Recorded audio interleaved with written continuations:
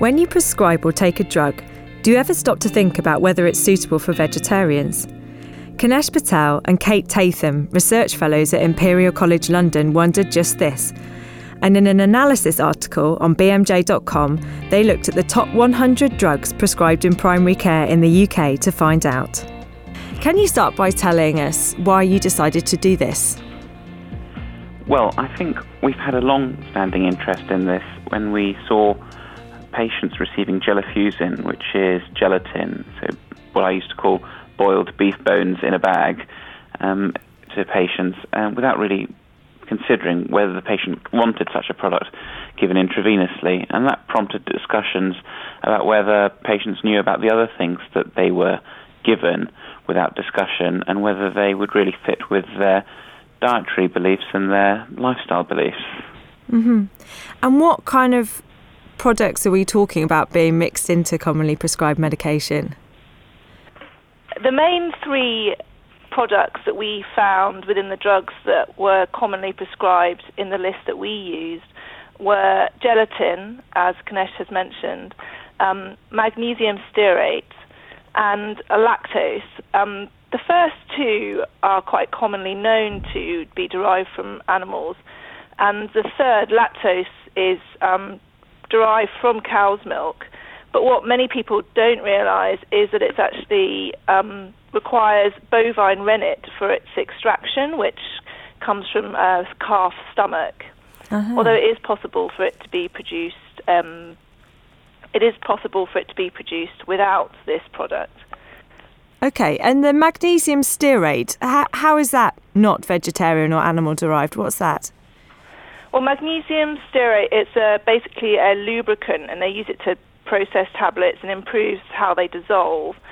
And historically, it was produced from rendered fat, and that could have come from sheep, pigs, cows.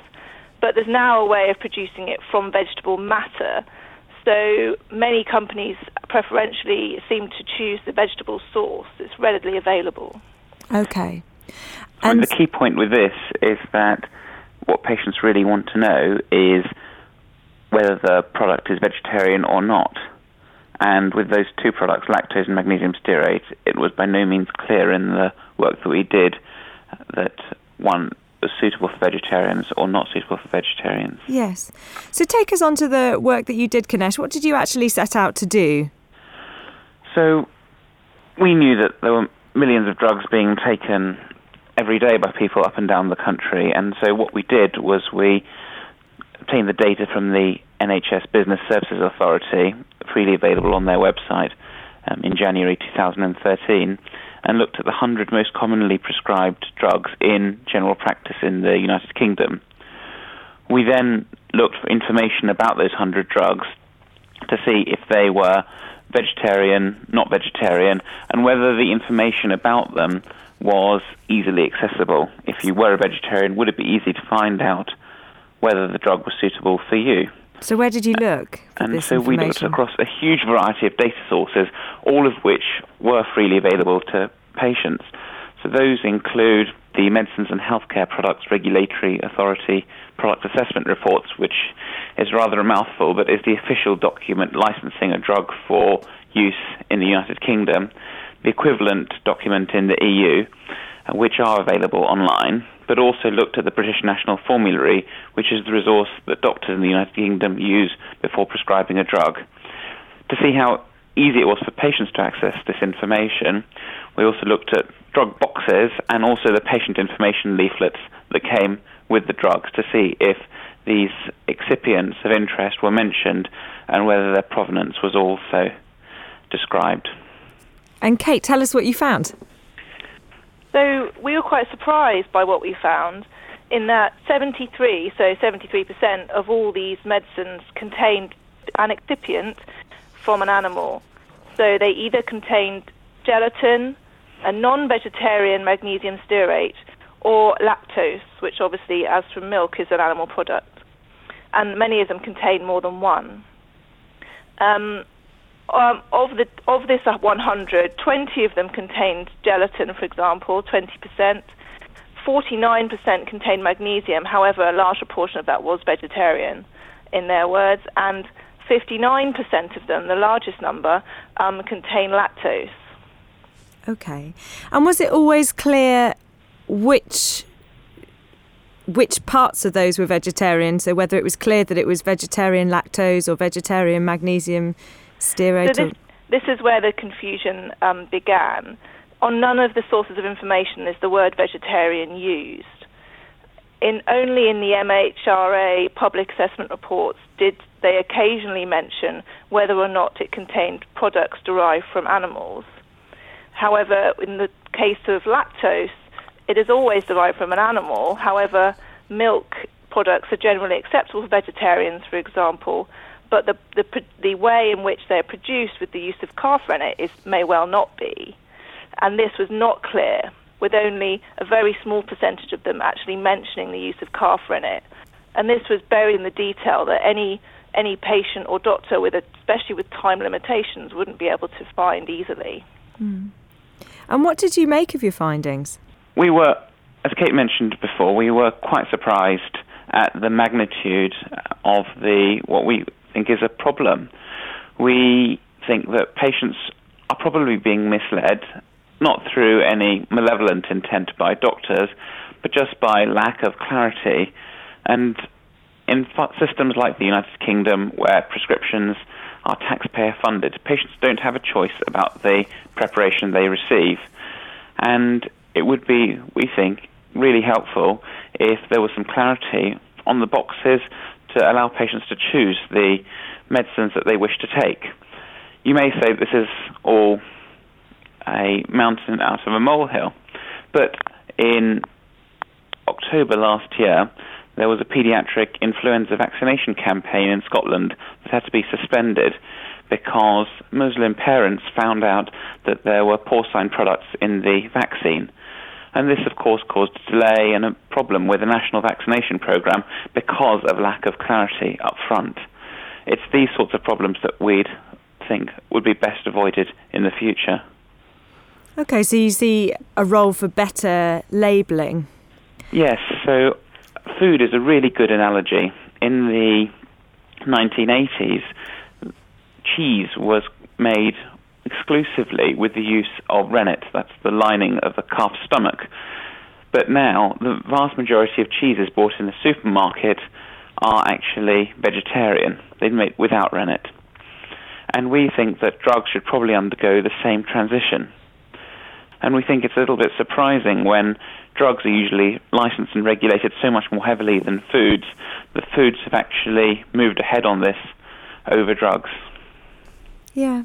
And do you get any sense of whether there would be willingness to make those changes?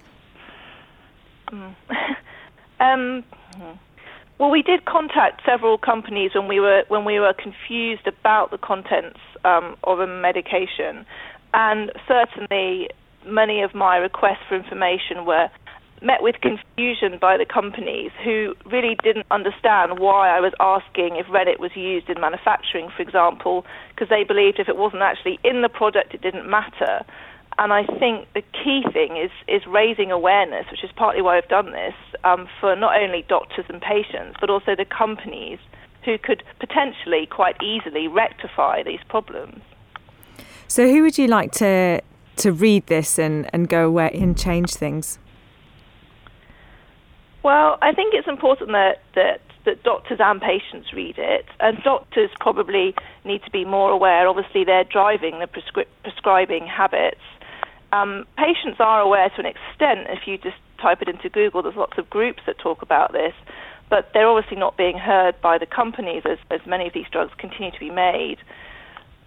So ultimately, if the doctors and patients are getting a kind of combined louder voice, I'd hope that the drug companies might be able to just make their packaging clearer, if not change their manufacturing processes in the future. Do either of you have any practical suggestions in the short term if you've got patients then turning up at your GP surgery or your outpatient department and they're asking for a vegetarian formulation?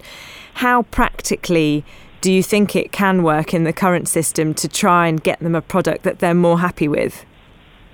It is practically possible, although it would require a fair amount of research on either the doctor or the pharmacist's time. The doctor would need to do essentially what we did, which is to find an MRHA report for a certain drug from a certain brand that says it does not contain animal products, or on the excipient list, which comes actually on most SPCs, Summary of Product Characteristics, which is found online. If it contained no lactose, no magnesium and no gelatin, you could be, say, relatively happy that that brand wouldn't contain it. But as Kinesh alluded to, it really comes down to the hands of the pharmacist, because I don't believe, as far as I'm aware, that pharmacists have 5 different types of atenolol, for example, sitting on their shelf. And if they did, then theoretically a pharmacist could then look through the SPCs or look online.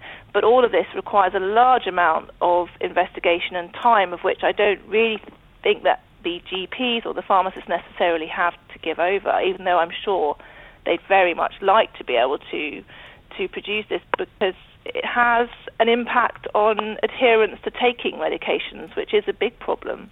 And looking online doesn't even solve the problem for many drugs. So if they do mention lactose, then most vegetarians would be happy to take that in its vegetarian form, but not in its animal-derived form.